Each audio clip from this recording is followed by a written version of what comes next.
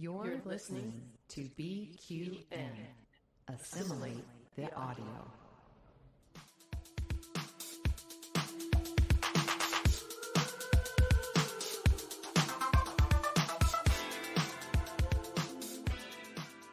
Welcome, listeners, to another episode of All Good Things, a Star Trek Universe podcast here on the BQN and the Fandom Podcast Network. I'm your host, Kelvin, and with me today, it's Mark, Amy, and Christos. Hello, hello. Full house, guys. We've not had everyone here for ages. Mark, how are you? Where have you been? Oh, I've been out sticking it to the man. No, how's that thing with Andy actually? And we went looking yesterday, and so today we're taking a little bit of a break. So I am here to record with you guys.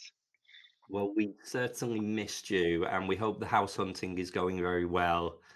You have shown me some pretty weird and sometimes scary houses, and then some amazing ones too, with great yards and pools. I know the yard is important for you and Murphy. Yes. Amy, how's things in Vegas? Doing well. Had another wonderful Trek family member come and visit me. So good to see Elaine up from San Diego area. We went and saw Barry Manilow. And then the next night, I went and saw Tina Fey and Amy Poehler, the comedy act. And that was quite fun. So I've been busy. I have never seen an entire episode of Saturday Night Live. So I'm sure some of the jokes went over my head, but they were still funny. It was an enjoyable show. And Christos, how's your week been? It's been a very busy, I will say, this has been the most non-Trek week I've probably had in, dare I say, years. I have been enthralled in the new Barbra Streisand autobiography. So I have not been listening to podcasts. I've not been watching a lot of TV or anything. So it's kind of weird to be and I'm actually been listening to a little bit more music because the autobiography is getting me into the music mood. So it's been, I guess, Lower Decks went on hiatus just in time. Oh, yes. Well, we will forgive you and we'll lasso you back into the world of Star Trek for the next hour. Here. What's going on with you? How are you doing? How you doing? Thank you, Amy. I am good. I am good. The nights are drawing in here in the UK. It's dark, it's cold, it's wet, and it's all just about hibernation mode, settling down for winter. And yeah, all is good. I've not been doing too much traveling for work either. That's been nice. Been doing a lot of working from home in the office. So yeah, just lots of quality time with James. Oh, perfect. Lovely. We're going to try something new today. So let's kick off with a new feature.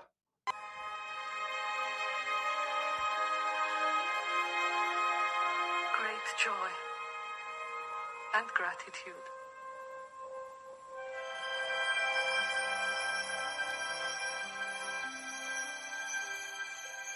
So we've decided, in the world that we find ourselves at the moment, that's full of war and misery and cost of living crisis and all sorts of negativity, we just want to start the show with a little bit of great joy and gratitude and just do a roundtable of something that we're particularly joyful for in the world of Trek this week. So, Amy, do you want to kick us off? Well, sure. Again, as I mentioned, Elaine came in, a wonderful Star Trek friend of mine. And after the concert, we were just sort of hanging out at the casino and they had a live band playing. And so we hung out there, was dancing and, of course, talking to people. Came across some people who heard of Trek and knew enough of the right words. Oh, yeah, Spock. But the person that they were with, you guys, she had her ears surgically created like Spock, and they were to a point, and it cost her $15,000, and she's had it for 5 years. She's more into elves, but in my mind, they were Spock ears. So that was pretty impressive to see someone actually alter their ears to have the Vulcan point. What is she, a miniature schnauzer? It's quite extreme. I It is. know, right? It is, And but she that's was Star dedication. Trek, but it just was like seeing out there in the wild someone that's dedicated. Yeah. Very cool. How about you, Christos? What's brought you joy? Well, it was just like actually perfect timing because I kind of had my very non-Trek week, as I said. But I was at a party last night, talking away with my friends, not talking about Star Trek. And I start to overhear these two gay men imitating a hypothetical fight between Kate Mulgrew and Jerry Ryan on the set of Voyager. And I'm like, ditched my friends. I said, I have to go talk to these people. And I think we have some new listeners. I was telling them about the podcast on the BQN. So, yeah, how random to be at an autumn party in La Mesa, which is a suburb here in San Diego, and have two dramatic gay men talking. And like I said, one doing Kate, one doing Jerry. And quite well, I thought. The guy who was doing Kate Mulgrew was really a little over the top, which is exactly how we would expect that to go. How fun. It was. That's hilarious. How random for you of all people to bump into them as well. Oh, Your I best know. friend. And my friend's like, oh, here we go. Christos is gone for the rest of the night. So we just lost him. And Mark, I know we've sprang this on you at a moment's notice, but spread some joy amongst the listeners. Oh, that's easy. The last couple episodes of Lower Decks were fantastic, and they have brought me quite amount of joy and gratitude. Yeah, I love the cameos and the twists and the storytelling, the voice acting. It was all superb, and I'm looking forward to seeing where they go next season. But I think they ended on maybe one of their strongest notes to date, actually. So very pleased. Absolutely. Well, my joy and gratitude this week might bring a lot of horror to some people, depending how purist you are. But I put my Christmas tree up today, which is always brings a lot of attention on social media. But my joy is I got out the Hallmark Christmas ornaments that I collect, and obviously there's new ones every year. So this year's is the original Enterprise with the hand of Apollo holding it, and Badgie as well. You get the 2 for 1. So if you buy Badgie, you get the smiley happy one and the evil Badgie as well. So he's joining the fleet, and they're all up on display. And if you have a look over on my social media, you will see the tree in all its glory with all the starships on there. So yeah, that's my joy for the week. Yeah, my mother already sent me the Enterprise with the hand for my birthday, so I already have that. So I need to get Aw. Badgie though. Mm-hmm. So your tree topper is one that I feel is gorgeous and unique. I haven't seen it. It's not the typical Enterprise. You have it. It's like this beautiful red glittery with and it's a red chrome Enterprise and it's this star topper. It's Yeah. gorgeous and beautiful. Thank you. It's just a regular run of the mill, right? Hollow star that is like a rose glitter, as you said. And we have suspended one of the Hallmark. I think it was the 50th anniversary convention exclusive. It's the Enterprise. And it's like it's flying through the middle of the star. Yeah, We put that on every year. It's lovely. it I thought is. for a hot second, Amy, I thought you were going to describe the Red Angel. Oh. I thought that's where you were going. I was like, what? That's kind of deep, but That's maybe appropriate. funny. But maybe appropriate. Yeah, some people put angels as their tree Uh-huh. toppers. They're red. Oh my gosh, that's funny. That's how you make a Trek. Christmas tree. Michael Burnham's mother. Michael Burnham saves Christmas. Oh my gosh. Yep. It's going to be like the I- Star Wars holiday episode. I would be touched to tears. I may cry. That's so funny. Well, listeners, in a change to our advertised schedule, we are going to continue with our Man versus Machine series this week.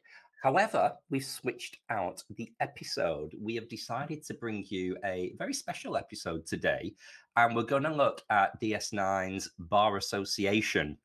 And that's because we want to mark the conclusion of the SAG-AFTRA actors' strike, paying tribute to the rights, diplomacy, and industrial action by reflecting on this very special DS9 episode. So, previously covered in the series, we've had the original series, The Ultimate Computer, The Next Generations, The Nth Degree, Dead Stop from Enterprise, Project Daedalus from Discovery, and Lower Decks Where Pleasant Fountains Lie. So, we're putting the Deep Space Nine piece into that little puzzle there.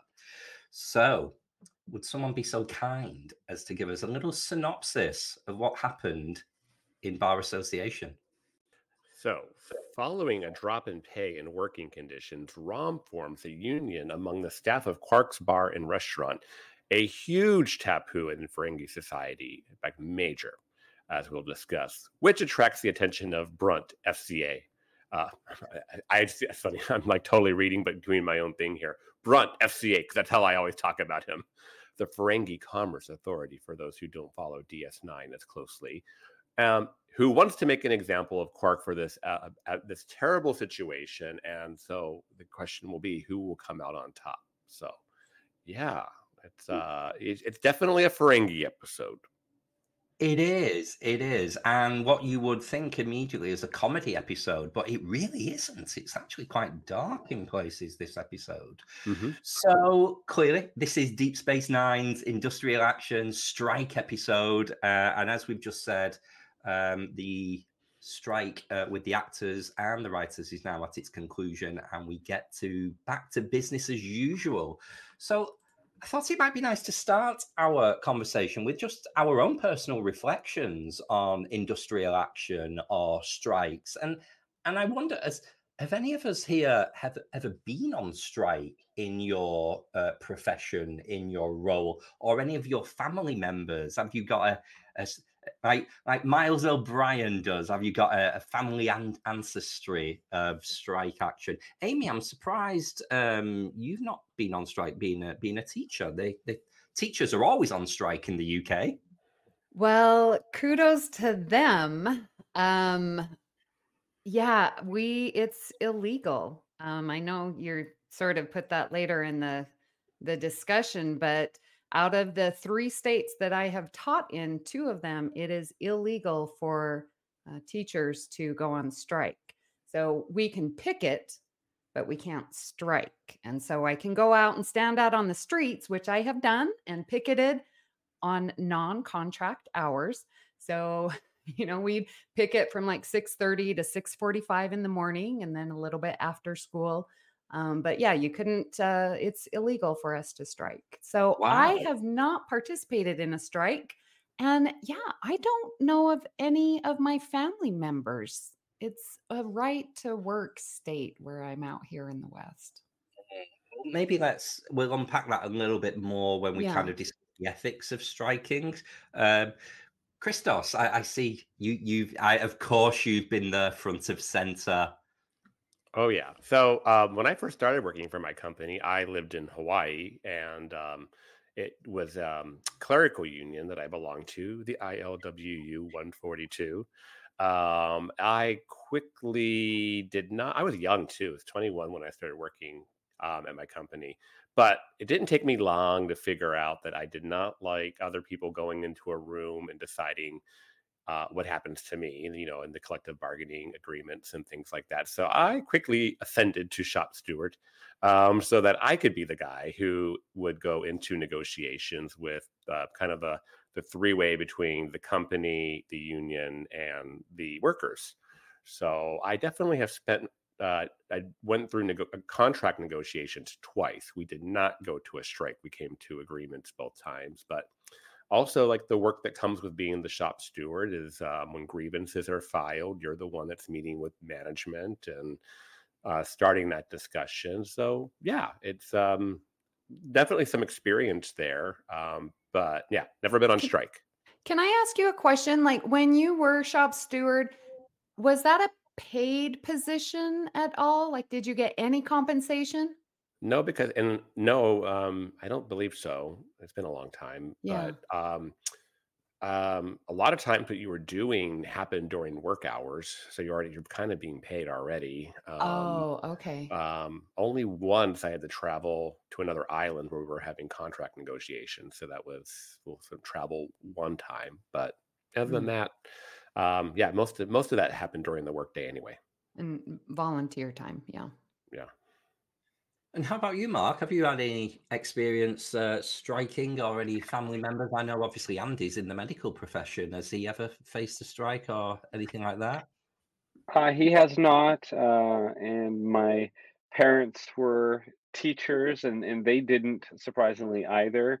Um, I was with a company for, a decade, and there was not a union there at the company I was working for. I'm in a company now that does have unions, but I'm now in leadership positions, so I'm not part of that. So I really don't have much to speak about it except for the fact that I grew up in a very pro-union household, and from like an early age, my parents had talked to me about what that means and like the history of it and why it's important in American society to make sure that we don't have things like child labor and things like that, or people going into dangerous situations without the PPE and stuff that they need. And so, because of unions, we have all of these things that protect us and protect children and things like that. And so, I grew up learning about the importance of them, in spite of not really having direct impact as far as like strikes are concerned with my family members. Wow, that's amazing that you've had that grounding in the subjects. It's kind of come through the family history and the local like news. Amazing. My history with striking is very flippant. Um, I've served most of my life in the private sector, but my kind of role that I trained for is a regulatory position. So that would work for the council, for the local authority. So to be a food inspector, a health inspector, as you guys would call them, you work for the local authority. So I did 12 months at Wigan Council here in Greater Manchester. And during my placement year, there was a strike taking place. So everyone said, you need to join the union. You join the union, you'll get a heavily subsidized rate because you're a student. And then we're on strike next Monday. So as a young 20-something-year-old, I just saw it as an extra holiday. Shamefully, I was not there with my placards on the front line. I was in bed with a hangover. I just got an extra day off work. And then as soon as I finished my placement, I cancelled it and went into the evil world of the private sector. So I will redeem myself as this episode goes on from that rather flippant experience of a rather adolescent Kelvin. So now that that's our personal experiences. We've talked about these strikes that have been going on and what's it meant for Star Trek. But I think it's just quite important at this point that we maybe recap what's happened and where we are here and now. So you know, obviously the writer's strike was done and dusted a number of weeks ago. This news that has just started this week is the end of the actors' strike, so the actors can get back to work. What were some of the main points of interest or points of conflict that were in dispute? I know one of them was obviously in relation to AI and people having not having credit for their own work or their rights of their own body, their face, their voice taken away. Did it extend beyond that? That's kind of the news that we got over Yeah. here.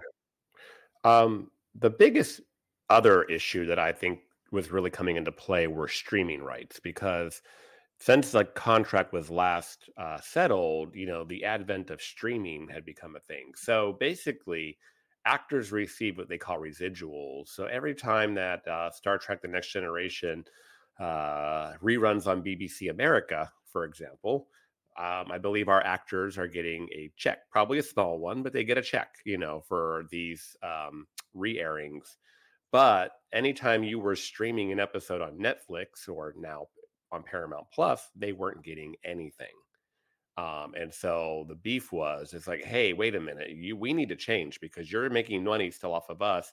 The way consumers are consuming the product has completely changed, but the contract was outdated and not reflecting that. So actors wanted a piece of streaming because, if you think about it, how many years was Voyager the number one streaming show on Netflix back in, and it's like Mhm. the actors were really not being compensated for that. Wow, wow! It's beggars belief, really, when you think of the fact that the world has changed, but the contract is just so old, and it took this industrial action to move things along and to modernize, which is often the way that industrial action takes. You've got to draw people and drag them over the coals. Yeah, there was a lot of people that were working in Hollywood, but because obviously it used to be there was seasons were 20 episodes long or something, and now it's 10. So then they have to work a bunch more than they had to before to meet the minimum qualification to get health care through the union. So now I think that they more people will be able to fall under the umbrella and able to qualify for health care, and that was one of the big things too. Yeah, as you were talking, I remembered one other thing, like the contract of I'm with Paramount Studios or like I'm with this show, the show would hold you in contract even though you weren't working so that you couldn't go and do another gig, well this I've signed up for the season, but then you have this layover, and they're dragging their feet or production. And it's like, no, you're still with us. We're still producing the show. So you can't go anywhere else and act. And it's like, well, I don't have anything to do for 2 weeks. I can go and do this. No, you cannot. So that freedom of their time of, when they're actually working versus the contract of the show was adjusted as well. That's true. Now that this is all coming back as we're having a discussion now, I definitely heard that idea that you're locked in, and so basically they own you whether you're working or not. And Right. sometimes I mean, I think you're being generous with 2 weeks, Amy. Yeah. Sometimes it's much longer, and you're just like, and it's in, you're not being paid that extra time either. It's like they, you like, if you can imagine being like, hey, I'm a Star Trek Strange New Worlds actor, I'm making 10 episodes a year, which is maybe 20 weeks of work, but then maybe not being allowed to work the other 32 weeks of the year. That would be bad. Mhm. It reminds me of what they did to Will Wheaton in the 90s. Mm, When Will wasn't having much to do on the show, and he said, "Oh, can I yep. go do this other thing?" and they wouldn't let him go Yep. do that. So it was happening then, and it's still continued to happen for a lot of different actors. But yeah, to tie it back into Trek, that's sort of what one of the bones of contention for Will Wheaton and why he ended up leaving. Mhm. But clearly now we've got to this resolution, and it means people can get back to work, which is obviously the most important thing for them to earn their money, support their family. And it means we can kind of get back to normal a little bit with Trek because we came to a standstill over the last number of weeks, and we're now reflecting on Five obviously, months.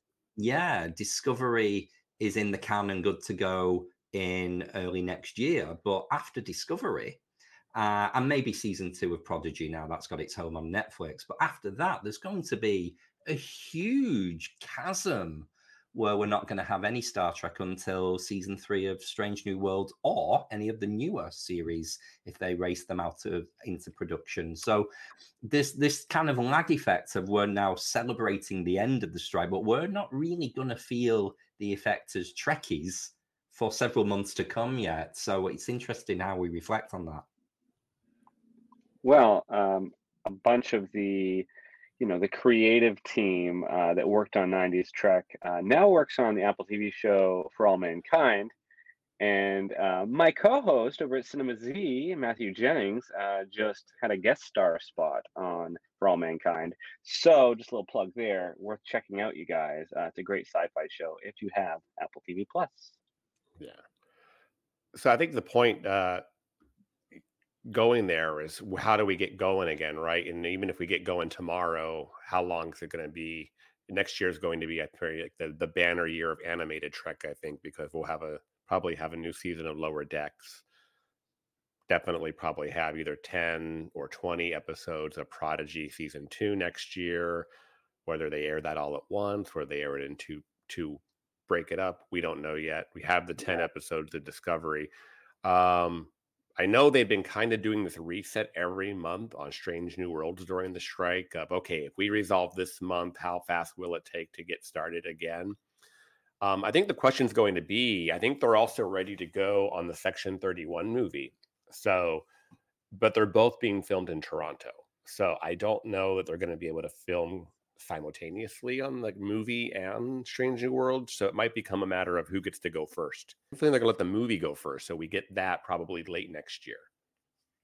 You can understand why the amount of money that a movie will generate rather than a series. But this kind of, now everything has come back to life. It reminds me a little bit of the other year when the pandemic came to an end and kind of Hollywood reopened films, and there was that starvation in cinemas of no new material, and then everything was happening all at once. So there's going to be that race for the locations and the people behind the scenes, and it's going to be crazy busy.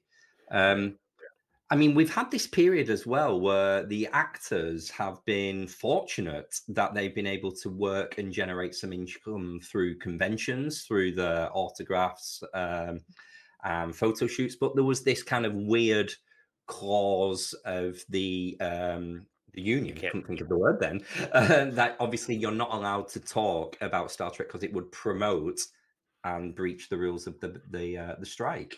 So it gave us some rather unique conventions here in 2023. I wasn't really lucky enough to attend any conventions during the striking periods, but I know you guys did at STLV and discussed it at length on our recap. But I mean, what was the standout thing about conventions during the strike? Did you enjoy them? Were they just a bit weird? Did you feel a bit shortchanged?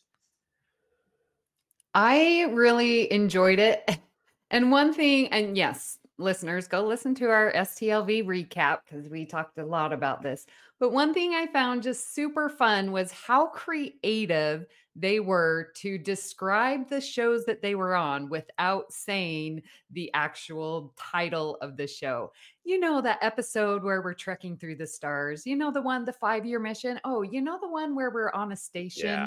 It was just so creative and so cute. And you could see their desire of wanting to communicate their thoughts, but yet sort of stick it to the man. No, I am not going to promote something that you are not compensating me for. So I loved it. It was smart. It was intelligent. And it's like, you're not going to stop me. I am going to this convention. And now I get to talk about myself and not your show. When in reality, it's my show. Like, I loved it. I mean, I still think indirectly they're promoting the show, whether we want to say it or not. But it kind of made it different and fun. It drew attention to the idea of the strike. This is why they're not saying it. The only thing I thought was, talk about sticking it to it. I kind of had a hard time with autographs. Like, you could, if you paid for an autograph, there's pictures provided for you there. The actors were not providing pictures of them as their characters, but as themselves. There you go, get your autograph. But if you brought your own piece of photo or memorabilia for them to sign that was said maybe around that show, you had to pay more to have them autograph it. So I had Gates McFadden autograph a script for me and I paid more for it than if I had taken a picture of her on the table and had her sign it. Which, I mean, it's a little, I don't know. Doesn't quite sit right with me. It's a Money little ass grab. backwards. Little ass backwards if you ask me. But but it's done, and I hope we don't have to do any of this anytime soon again. Absolutely. Away from the conventions, obviously, there's been a huge amount of media coverage, either in the news or on social media, of the actual picket lines itself. I think we would be remiss as a show to not kind of pay tribute to some of all of the Star Trek actors who found themselves on the picket line day in, day out. A couple of people who really jumped to the forefront of attention, like Jerry Ryan and Michelle Hurd, who were really championing the cause. I know, Amy, you spent some time down on the picket line a number of weeks ago, didn't you, with our good friend Johnny? Tell us a Yes. little bit about what that was like. Well, first, I just want to give credit and recognition to, again, Michelle Hurd, Armin Shimmerman, Jerry Ryan, who are actually serving on, the union board. Michelle Hurd is like vice president. And how significant is it to have so many Star Trek actors in this union? Like they they are living the ideals of Star Trek and the philosophy that we hold true. And that's just, I mean, I seriously, well, that's because I don't research it. But what other show has as many actors in the franchise supporting this cause? I mean, I'm sure there are, but I just really want to recognize all of them. And like Ethan Peck was out there, Nana Visitor, like you saw them on the picket lines so much. Like they were there almost daily. It was very inspirational. Yeah, definitely. I mean, I think we all live in that bubble of Trek social media. So, but we saw quite a bit of it. But yeah, definitely. And I don't know too many franchises that organized. I think we had 2 days that were officially organized for fans to show up and also support, and a lot of fans in cosplay and things like that. So bringing more focus to it by bringing in the fans, not just the actors, just kind of, and do that in front of Paramount to show solidarity and even show the fans are behind it. So now this is the part where the fans pay right now. Now we're going to go into this. It's been fine because we've had content all this year, but now we're going to have to go through the wobbly waiting for new content. But um, I'm going to segue here if you don't mind. Paramount wasted no time announcing Thursday morning they make a series order for Starfleet Academy. So Yeah, they it was just came. noted. I knew that timed exactly with the strike ending, to try to kind of change the narrative. Strike's over, and we're back in the business of Star Trek. So that goes into production next year, and I think they finally confirmed that it'll be set in the Discovery timeline in the way future. So that's kind of exciting, and then I think I think the next thing is everyone's waiting for is, will we get some news on Star Trek Legacy? And Absolutely. I I think mean, that has to happen now or never. even if it's just as a thank you to Michelle and Jerry, it's deserved. They really should Yeah, get it. It's nice yeah, to see the actors kind of able to talk Trek again. I don't know if you've noticed on social media, they're now all starting to share the behind the scenes videos that they did on Subspace Rhapsody that they yes. weren't allowed to post. And they're just joyous seeing Celia Rose Gooding just dancing around that mess hall. And Oh oh, yeah. they're so nice. And Sam Kirk, I don't know the actor's name, but he definitely, I don't know, he looked really cute singing next to her. He seemed to know all the Yeah. words really good too. Yeah, yeah. I guess the effect of the strike, I'm not concerned about because I will look at the greater good. But we have the Star Trek cruise in February, and a number of Strange New World actors were signed up guests on the cruise, and I fear they're going to drop out now because they will be back to work, which is great. But it just means they won't be available for the cruise. So I will be gutted if we I lose I hate to Celia say and that, but Christy. yeah, I hate to think that, but you're probably right. It's going to be interesting to see if they get people back to work before Christmas and make them kind of have mostly a heavy December, or is everyone going to kind of wait till January to start shooting? I know they kind of have. I think they were saying they're like ready to go on that Section 31 movie, like, so maybe that goes first. But then, yeah, I fear you're right, Kelvin. Like even other things. I know there's the convention in San Francisco a week or two after the cruise. There's a Yeah. lot of actors signing up for that. So I think you're right. There might be maybe people might be working and not be able to attend conventions and whatnot for at least the first part of next year. So with striking in general, I mean, harking back to what you just opened with, Amy, I wanted to almost reflect on the ridiculousness of the narrative of bar association that strikes were illegal in Ferengi culture. And I actually put in the little overview outline here. How ridiculous would it be if strikes were illegal and you weren't allowed? There are constant strikes in the UK because we have a lot of government owned and operated industry, like the NHS, teaching. There's constant strikes at this moment in time now. Amy, you've just told me where you work, where you've worked in the past, where you've lived. Strikes are illegal. Or and in my head, I am shooketh by this news. Is this common in America? Well, it was so funny because I was, reading your notes on the outline, and I was like, how would we feel if strikes were illegal? Well, they are. I don't know. I feel it's normal because that's how I was raised. Uh, so it's, yeah, like I said, the three states, Nevada and Utah, right to work. We cannot strike. In Nevada, interestingly enough, we just, I had a survey and they were talking about the teacher strike or, teachers picketing and the right to strike. And they were getting our opinions on, do you believe that government workers, essential, like you're saying, health, medical, teachers, firemen, police, should they be allowed to strike? That was what I was being asked. And I agree. Yes, I do believe that you should, because if there are environments and conditions that are not healthy mentally and physically, then they need to be addressed. So yeah, I found that question very funny because I've lived with illegal strikes. Yeah. It's a cultural difference between the Atlantic Right? Ocean here, and this is Yes. it's as educational for me to hear this perspective because again, it's of course we strike all the time here. Yeah.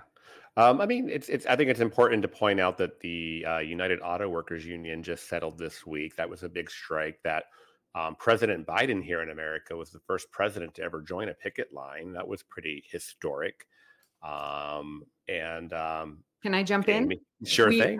Yes, in Las Vegas, a huge industry is the service industry and the restaurant, and yeah, bar, that industry. They went on strike, and Caesars was the first one to give in. So kudos to Caesars, Yeah. although they should have Yeah. been paying their employees better. But yeah, I think the actors and writers strike really sent a ripple, which is well needed and good timing in this country, because I've Yeah. seen, yeah, like you said, the auto and like this huge industry in Las Vegas.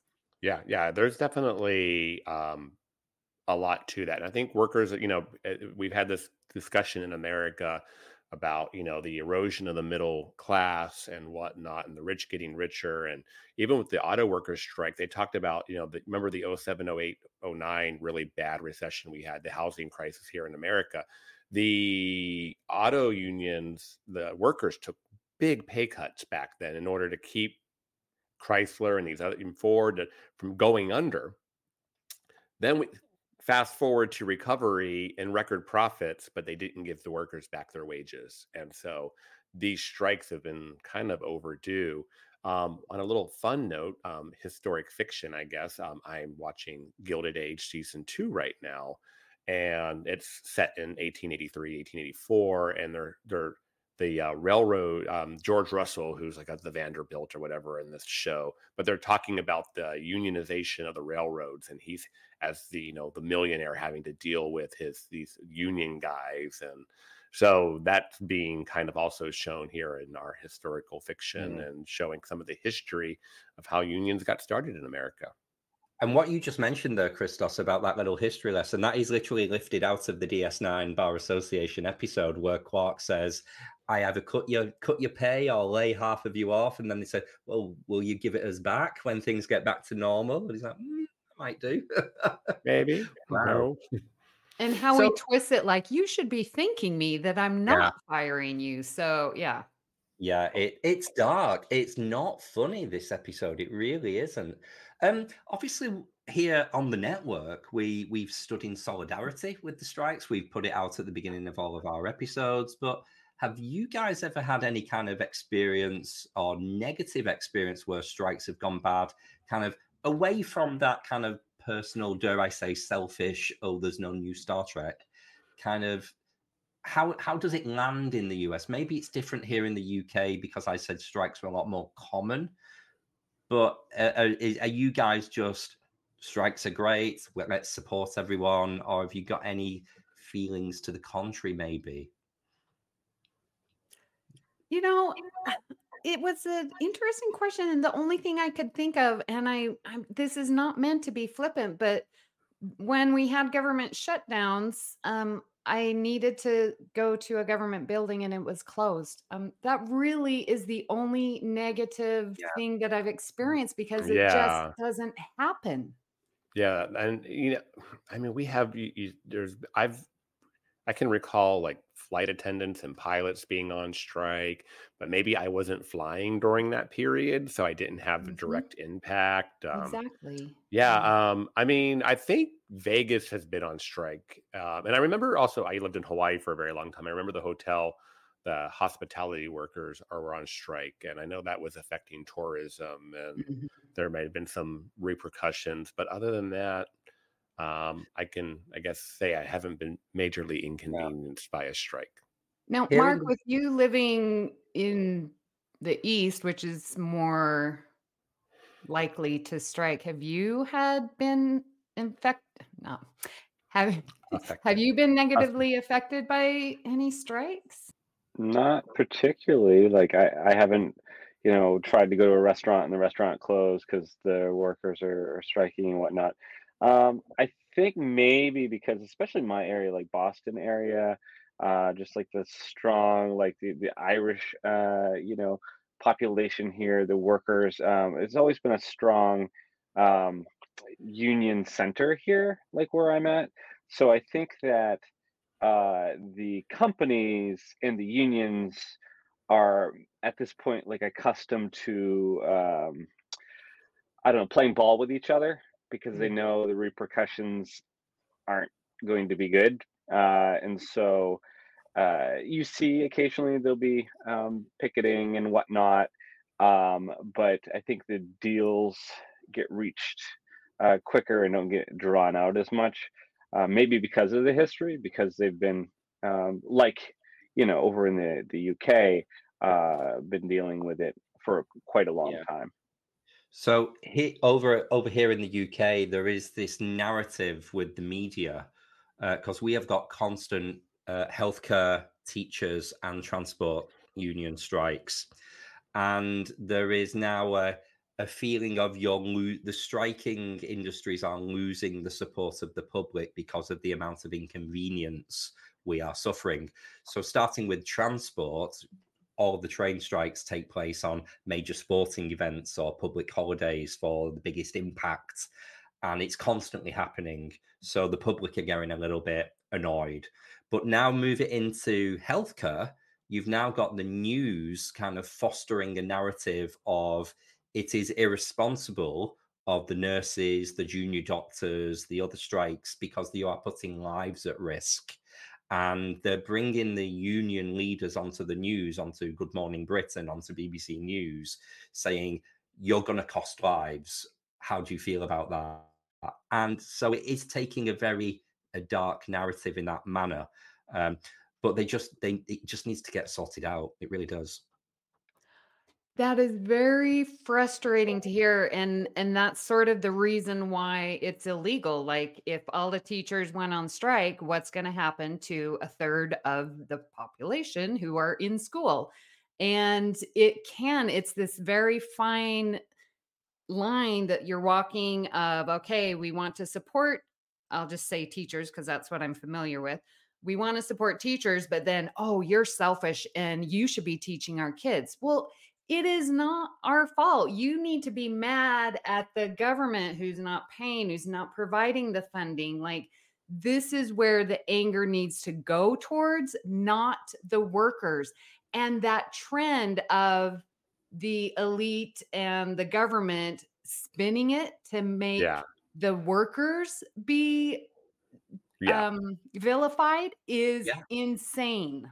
Well, and that's a good, really good point, Amy. That's where, most of the news organizations now are owned by these huge corporations and they have a narrative. So now it's like the news is no longer independent or unbiased. You have an agenda by the media. We hear about that a lot. And it's, hey, well, you better make these unions look bad and help sway public opinion that this isn't good. So that puts pressure for them to settle and get back to work and maybe settle for something that's not in their best interest. I've got a very little funny story to tell you. It's a history lesson. Amy, do you remember when you came to Manchester and you were immersed in the industrial nature of Greater Manchester here in Yes. England? Um, One of the industries that has now long since died out, unfortunately, is the coal mining industry. Mm. And the area that I grew up in, an area called Wigan in Greater Manchester, is a very strong coal mining industry. My grandfather was a coal miner. And Wigan, if you tell people you're from Wigan, you are sometimes called a pie eater. Hmm. Now, I know in America, you guys think of pie as apple pie, cherry pie. It's more of a savory dish here in the UK. We have meat pies and cheese and onion and things. And it's true. People from where I grew up, we eat a lot of pastry and pies. However, the phrase that Wiganers are pie eaters actually comes from 100 years ago when pretty much all of the men who worked in Wigan were coal miners and went on strike. And unfortunately, the strike was that long and drawn out that the unions lost. And it was said that all of Wigan were starved back to going into work. And therefore, all of Wigan were called to be eating humble pie. So now Wiganers are still to this day, 100 years later, referred to as pie eaters because we lost a strike. Wow. Yeah. But if you talk to a young person, they just think it's because we eat a lot of pie. Yeah, I feel like I'm listening to history with the Zalagis. I Yeah, know. There's I no should get Christy to cover it. Europe is so steeped in its history. I think Mhm. people are just definitely they gravitate it so much more and they know it. Whereas Americans, we're always kind of forward looking and we don't look back very often, and we should. I think, Yeah, on we we average. have a we have a long history. Shall we get back to the episode? I don't feel we've actually discussed much of it. Let's have a look at some 48 assimilations minutes and in. I know. Assimilations and regenerations for this particular episode. Who wants to start us off? Because it was a great episode with some good moments. I will start off because I totally had this thought when I was watching this yesterday. So after many episodes, Quark becoming a nice guy and a bit of a reformed Ferengi, kind of became quite likable, right? He's one of our favorites. It's mid-season 4, I believe, right? Here we see him return to that, true to form, cruel guy that we kind of saw back in episode 1 in Emissary, right? So, and it's like, okay, yeah, this makes him complex and a beloved character, but I'm like, it's almost like unbelievable in the sense that you just made such a big right turn. I know they frame it well that because of the Bajoran holiday, business is really bad, and they kind of set a reason for him to be in a foul mood, but I felt like it's a little bit of a jolt, at this point for Quark to suddenly be so incompassionate. He was very Scrooge from A Christmas Yes, Carol, isn't it? very Yes. miserly. Yeah. Yeah. I love, and this is episode 16, right? So Season Worf 4. came on, and Worf is still adjusting to living on the station. I think it's wonderful. I think it's well deserved. I think it's in your face of, oh, it's episodic TV. No, these characters are having to go with deal with issues, and moving to a new place and new people can be very difficult to adjust to. And I just thought it was lovely. And of course, this is where, Jadzia and Worf get together. Well, not get together, but, just the beginning of their relationship. I really It's like the that. Yeah. thing. Yeah, I like when she gives him the little we'll call it USB stick, whatever that is, isolinear chip Yeah. of the Klingon operas. And I'm like, oh, you can I see like know. the budding of the relationship there. And Mhm. yeah, so I was like, oh, that's really cute. He could tell he really likes her, respects her. And I liked it. There was also that they're going off when they discover that Worf was being robbed, but they were together and they were going off to the holodeck or whatever. So yeah, I kind of like that. But yeah, I loved when Odo kind of schooled Worf, about all the security breaches that were on the Enterprise D, and talk about in world, right? He specifically names things that we saw on screen, like the basically rascals in A Matter of Time and events of those episodes. So that was pretty cool.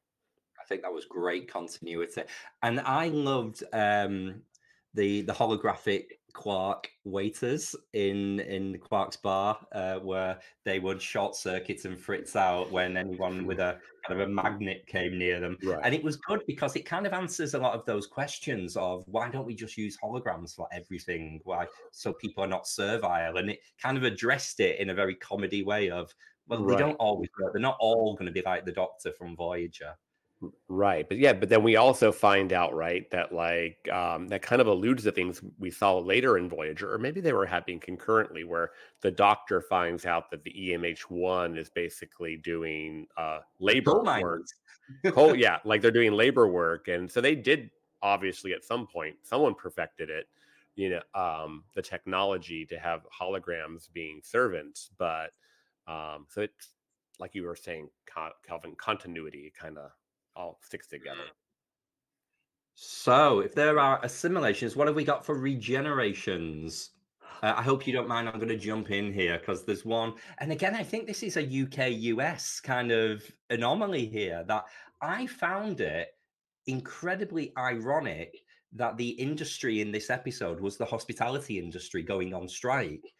Because here in the UK, it's not unionized. The hospitality industry is considered one of those jobs you go into as a stepping stone to kind of pay for your way through college, or dare I say, while you're deciding what to do. Now, there are people with great careers in hospitality, and I've got a long career in hospitality. I even have a degree in the subject for my sins, but we would never strike. And it's almost there are no rights for hospitality workers. If you downed your tools and went on strike, you would just get fired and you would be replaced by another 17-year-old. So the fact that this strike, this groundbreaking episode focused on the hospitality industry, I found it unbelievable from a UK perspective, but also just want to, drive the message that standards should be better and people should be paid a proper living wage that work in the hospitality industry, so that it becomes more of a attractive career like it is in America. That's my soapbox rant over for the week. Yeah. I mean, but couldn't have, Quark, he could have just fired them all and hired new workers if he could find them. I mean, DS9's only so big. But I thought it was kind of interesting. It was a little bit of a prime directive discussion to have here.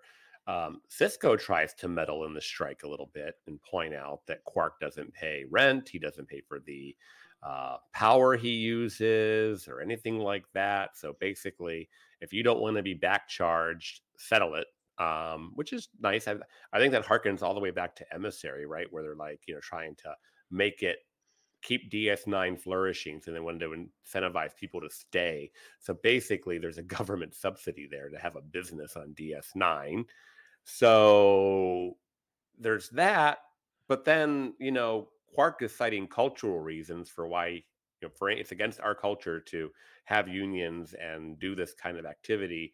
So I don't know. Is that a prime directive discussion there, because interfering in another's culture, or? Yeah, I mean, if it's not prime directive, it's certainly, if you remember the scene in Way of the Warrior between Quark and Garak, where they say the Federation is insidious and it kind of affects you without you realizing, it's kind of making Quark in quotes, the Federation Ferengi. So he's tamed. Cisco is taking those normal practices, if he was on Ferenginar, away from him because they're on a Bajoran station operated by Starfleet. So yeah, I don't know if it's prime directive, but he's making him culturally adjust to the Federation norm, which again, if you look around the world and cultural appropriation, it's just not the done thing. So yeah, sorry, Cisco. Okay, one regeneration. I'm sorry, listeners.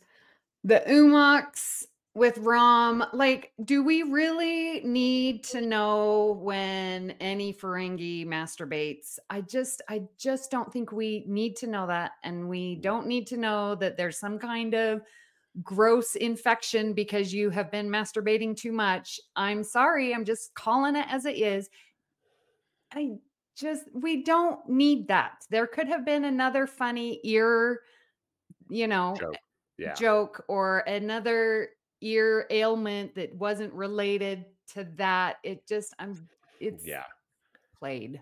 And to play off that, Amy, I should have wrote this here, but it was kind of irritated me. It's like, are you mean to tell me he's not felt well for 3 weeks and he couldn't find 15 minutes to walk across the promenade to the infirmary and get his little ear infection looked at? You know, I mean, if this is 20, 22, 23 something, like, come on, you know, Bashir fixed him right up. Do we have to get? It's like everything has to have that that breaking point of where it's like, oh well, he passed out, so this is bad, or you know. I was thinking about regenerating sort of Worf being a scab, I guess, or going into the bar while everybody was striking, and then like him getting in a fight with O'Brien, who was his buddy. I don't know, that whole scene. I see what they were trying to do. To create some conflict and to sort of drive home the point that crossing the picket line is not good. So they needed somebody, so that they threw Worf at it. But I just didn't feel like it fit any of the characters. It was just odd. It was just odd for those characters to be involved in that scenario. That's all. I agree, Mark. It's like we needed to give these 3 people something to do, so we wrote a little side plot. I want to say it's not a B plot because it does relate back to the strike. Does it make you a scab though if you patronize a business where the strike's happening, or are you a scab if you are actually a union worker or worker that crosses the line? I guess, like, you know, are you a scab if you buy a new car from Ford while the workers are on strike? Or are you a scab if you're the worker and you go to work or buy a new car? I don't know. I hope I'm not a scab if I go to the doctors while the doctors are on strike, because I'm not waiting until it's over if I'm sick. Yeah. Well, then we would all be scabs because we watched Star Trek while the writers and actors were on strike. Good point, Amy. Well, this happens twice in this episode, so that's why I really bring it up. So, you know, in the beginning of this episode, well, first off, I'll just read the statement and then we'll talk about it. So I put O'Brien seems to be a direct descendant of whatever and wherever and whomever and whenever it's convenient for the storyline. And I say that because him and Bashir at the very beginning of the episode are heading for the Hollow Suites. And it's like Bashir and him, why don't I get it to be the king? Well, I'm a direct descendant of blah, blah, blah, blah, blah. And I don't remember which characters they were playing. Okay.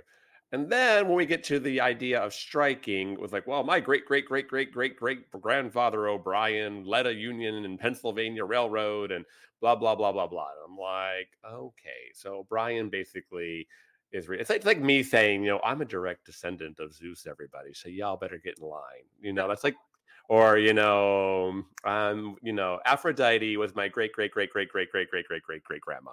Yeah, we'll say, you know, like that's kind of how I feel like when I hear O'Brien doing it. It's just too convenient. It does remind me a little bit of Chekhov in the original series, though, because everything related to Russia, yeah, it's like, oh, you know, this, you know, laughter was invented in Russia. We tell the best jokes. It's like, what? You know, stuff like that. It was like every episode, Chekhov had a new thing that was like Barbara and related to Jennifer Russia. Lee, who are two And sisters. I don't know, it's kind of like that. And they basically had 1 hour to sit down, and they pitched 18 different ideas for episodes, which is kind of crazy. Renee Varia, I always say his name wrong. I actually bought some scripts that apparently belonged to him at the last STLV, though. So they were very sweet, but they had got it basically down to where they were pitching the whole hour in like one sentence, one line. So for this one, it was like they said, Rom starts a union, and they're like, yes, we will buy that idea and go with it. I think that's pretty cool. I would love to hear what the other 17 ideas were, though. Ooh, that might be a fun thing to investigate. Listeners, let us know if you can figure out what those other 17 ideas were. This episode was originally set to be a B plot for Rejoined or Crossfire, but growing fondness for the episode among the production team escalated it to A status. Ooh, I can't imagine how it would have fit in either of those other two episodes. It would have massively changed them. Well, you know what? There were terrible reflection issues caused by the glasses and silver tray carried by those holographic quirks, which had to be drawn out in post production. That's so funny. I actually noticed that the glasses looked weird, especially the one that was in the forefront. I'm like, it did look like there was some CGI going on around the glasses at one point, and I'm like, that's weird. And So they I just can learned. remove the flares, but they can't remove the marker on the ground that you found, huh, Christoph? Oh, yeah, exactly. Yeah, listeners, this never happens to me, but I caught a mark on the ground, somebody's standing mark, and took a little screenshot of it, just backed it up, and I was like, I never catch those things. I'm like, usually it's all over my head. That's like going too fast, and I don't Mhm. catch those kind of mess ups. But I was proud of myself for that one. That was toward the end of the episode. Okay, obviously the star of the episode, Max Gradenchik, Rom, he didn't want to do this episode. He didn't like it. He was terrified of the idea of Rom leaving the bar, and he really had to be persuaded that this would not be, as he thought, the death knell for Rom. In contrary, it would actually be a rebirth of the character. Aw, I could see where he would think that. Like Mhm. if your point is to be on this particular part of the set and engaging in these stories, and then you find out that you're not, you're like, am I being written off the show? That's kind of Mhm. where I would go. Mhm. But yeah, I could see that. Legitimate. The kiss between Ram and Lita reminded the writing team of something of Beauty and the Beast, and it was in this moment that they thought, let's marry Ram and Lita. But it's always kind of Oh. fun when you go backwards in the series and just jump around, and you're like we were just talking about Worf and Jadzia, and all this. Actually, there's two relationships that kind of butt off from this episode. So I think Yeah. importance to canon is pretty huge in this episode. Not to mention Rom going off and being an engineer, and how that would play into, say, when the Dominion's occupying DS9 and things like that. How that he would have bigger effects with this changing character in the overall story arc later on. Indeed. See, Calvin, I do know my DS9 sometimes. Yeah, this is not. Good job it's not in season 2, is it? Right. Okay. Let's get to final thoughts before Christos kills me. Amy, final thoughts. What are you thinking? Okay. I sort of went off the deep end here, but I think it fits in. Hopefully, I can convince you as well. I came away looking at each of the little characters and sort of got this big picture of how do we get to a compromise. And looking at just this example, I think we can see, is it better to change one's opinion through fact, or is it better to change it by changing their perspective? And we got some examples like with Miles and Julian. Julian was complaining, well, why are you the king of whatever their hollow suite was? And fact was, Miles says, well, it's my hollow program. So the fact is, that is his. So he gets to pick and choose. That's a fact. So then Miles is like, oh, well, that makes sense. So his opinion was changed, right? And there's a compromise. All right. Well, we'll do your hollow program one time and then we'll do mine. We get to do Storm the Alamo. Like there's a compromise with Odo and Worf.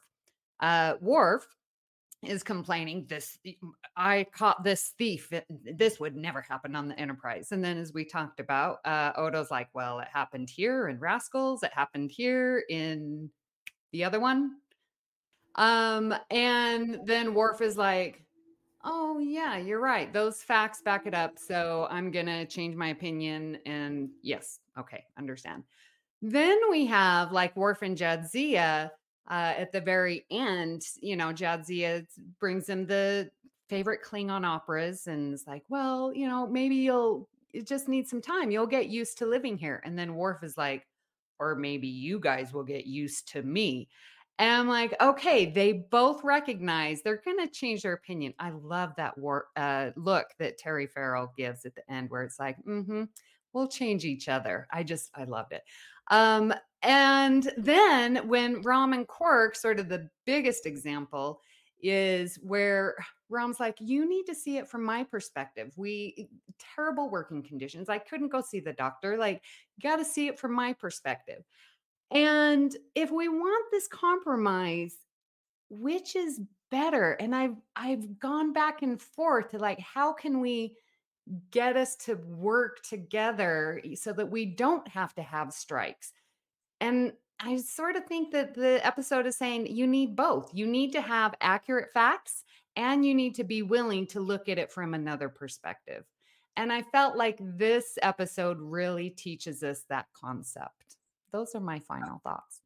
I love that you arrived at that conclusion of you need both, because people are different and some people are very data led orientated, logical, the way they make the same decisions. Others are very, very emotive, subjective. Everything's about how you feel rather than what you see. So blending those two is the perfect way to actually achieve change. So yeah, that's a really informed way to look at this as a final thought, Amy. Thank you. Thank you. Mark, Christos, what are your final thoughts for the episode? How do you think of this episode as a man versus machine? We kind of said this is the machine here is the industry. So I have a lot of like pros and cons to this episode. I mean, I think for the most part, you guys have been following along as I've talked about it. Mostly positive. There's some fun things in this episode. Definitely some really important to canon things in this episode. A lot of character development that comes out of this episode. So it's very important, and I like it for some of those reasons. I think the idea of the whole idea of the strike and everything, it's a little hokey in the sense that it's very 1990s idea taken 300 years forward. And we poked a little bit in the regenerations. I think you really have to look at this episode that it can be kind of fun, and that's what you take out of it. And there's some good ideas there. I think it is a perfect example of man versus the machine being corporate or the law or Ferengi law, whatever you want to call it there, or challenging a custom and it being dated, or I like what you said, Kelvin, about it being very, Quark is becoming very sanitized with Starfleet, kind of what Garrick said back there in Way of the Warrior. And I think we do see that there. And the compromise at the end of, we're going to give you everything that you want, but you have to not let it look like that. You have to basically say you acquiesced and went back to work, but you're going to get everything back under the table basically that you wanted. And that is like, I won, but I can't go gloat. I don't know, but that's appeasing the Ferengi custom and getting Brunt FCA off their back. But the workers getting everything that they asked for. So I don't know. It's a little all over the place, but ironically, I actually enjoyed the episode when I could normally poke a million holes into it. I'm always excited to see Ferengi episodes. They're some of my favorites. I know they're not the most popular, but I really enjoy them, and I love Armin. And it was a little weird seeing Armin, because even though Quark is nefarious by nature, I always kind of root for him anyway. And this time it was weird because he really was the bad guy in this episode. So that was kind of hard for me because I like him so much. I love the character of Quark and I love Armin. So to have him be the sort of the villain, but in the end he did have an arc where he sort of gave in for his brother, and he did, let his brother know that he cared about him and he does actually love him, which he found out at the end of the episode. So that arc was good. I'm glad that they had the arc. I loved seeing the little Easter eggs sprinkled throughout of things that really would come to fruition later on throughout the series. I was like, oh, this is when the first time what these two characters felt this way about each other or that. And then Worf ending up on the Defiant was another thing where it's like, yeah, that makes sense for who we know of the character of Worf and his structure and discipline and his, joining Starfleet and wanting everything to be like a certain way. Even like his vision of what Klingon culture is like is not really what it is. It's like he has like this. He lives in this bubble almost. So to me, the idea that he would go into the Defiant and make that his bubble of like, okay, this is his safe space. I was like, yes, he totally would. This is exactly what would happen. Wow, that makes sense. And it was, I think, the first time I've seen this episode where that hit me, where I was like, okay, I understand. Yes, that's perfect for the character. And I really recognized the powerful writing of this episode. It was done really well. I enjoyed it. This is a great rewatch for me. What shows are on BQN, you ask? Well, here's a rundown of some podcasts you might be interested in. All Good Things, a Star Trek Universe podcast covering all of Trek, hosted by Amy, Mark, Christos, and Kelvin. Bargain Bin Gamer, a YouTube show hosted by Davey, a self-proclaimed gamer who specializes in reviewing and showcasing affordable video games. If you're lost in the Delta Quadrant, check out The Captain's Couch, a Star Trek Voyager podcast hosted by Jeremiah sitting on Janeway's Ready Room couch. Cinema Z, a film discussion and review podcast showcasing films you probably missed but should definitely check out, hosted by Mark, Matt, and Laz. Beam Aboard the Galaxy Class, a Star Trek Next Generation podcast covering all of TNG, hosted by Amy, Joe, Rhea, and Kevin. History with the Zilagis, a snippet of historical events from around the world, hosted by Chrissy and Jason. For the newest Trek coverage, check out Infinite Diversity, hosted by Chrissy and Thad. Test your Trek knowledge with Trexperts Quiz, a Star Trek quiz show hosted and written by Davey. Union Federation, covering all things Star Trek and the Orville, which we all know is really a Star Trek show, hosted by Kyle, Kevin, Amy, and Haley. Spill the Tea with What's the Tea, Bev, a Trek current events and fan interview show hosted by Christos.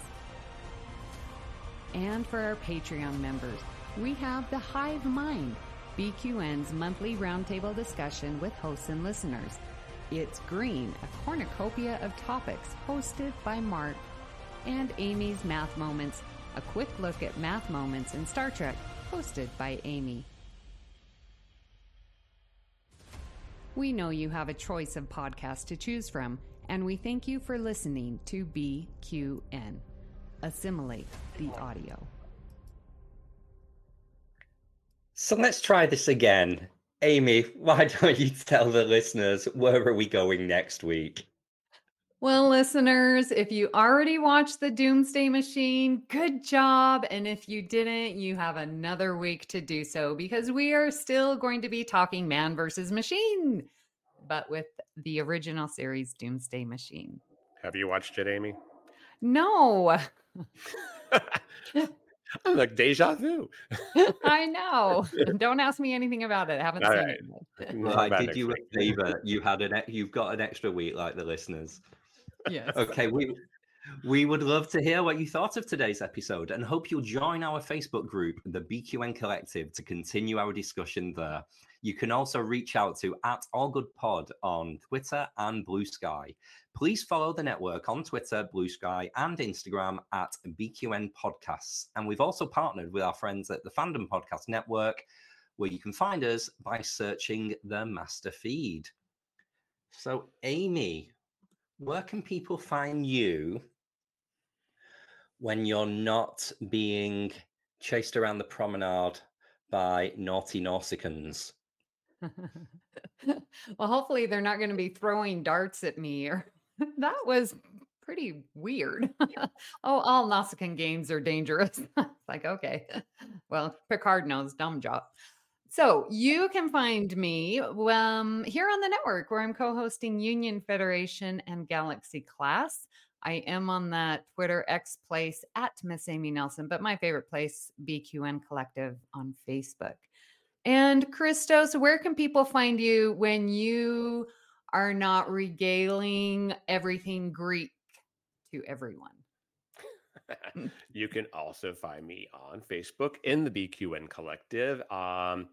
Pretty much on all the socials at Greek Geek SD. Although I will say I'm really bad about social lately. It really feels like so. Anyways, and Mark, where can people find you when you're not hiding out on the Defiant listening to your Klingon operas? Beloran Malota. Yeah. Oh my God. I actually, I don't hate it. I don't hate it. It's a vibe. It's a whole vibe. And I would do it in that white bathrobe he wears when he's doing the Klingon yoga. Okay. So when I'm not doing that, you can find me on Cinema Z. It's a podcast that I do with some friends, and we talk about some of our favorite films. You can also find me in the BQN Collective Facebook group. And yeah, I'm on Blue Sky, MW207. And Kelvin, where can people find you when you are not explaining that your great grandfather was a king in a castle somewhere in the UK? I mean, he probably was. When I'm not doing that, you can find me in the BQN Collective Facebook group. It's my preferred place to chat with everyone. Or you can find me on Instagram or Twitter at Kelvin's Timeline. I am going to be coming off Threads because it's just full of a lot of copycat accounts, which I have fallen victim to this week. I am not offering adult content on what's it called? OnlyFans. No one's going to want to pay for that. That's not what I heard. Oh, you can get it for Come free. to Blue Sky, just saying, you get an invite. Please hit the subscribe button on Apple Podcasts or wherever you get your podcasts, and leave us a star rating and written review, because that helps others to find the show. You can also follow the entire network's podcast with our master feed by searching BQN. At this time, we would like to thank our associate producers, Mahendran Radhakrishnan and Tim Cooper. A special thanks to Graham Kelly for our opening and closing music, and our very own Mark White for our artwork every week. If you'd like to help us keep all our shows coming to you each week, you can become a patron of the network on Patreon. We will add you to the Hive Mind Facebook group so you can enjoy It's Green, Amy's Math Moments, and other network perks. With a monthly subscription of $5 or more, you can join our meetings on the Hive Mind Roundtable discussion on the second Saturday of each month. Visit patreon.com/BQN to get all the details and watch your messages. Thank you for listening. We hope you'll join us As we search out All good things.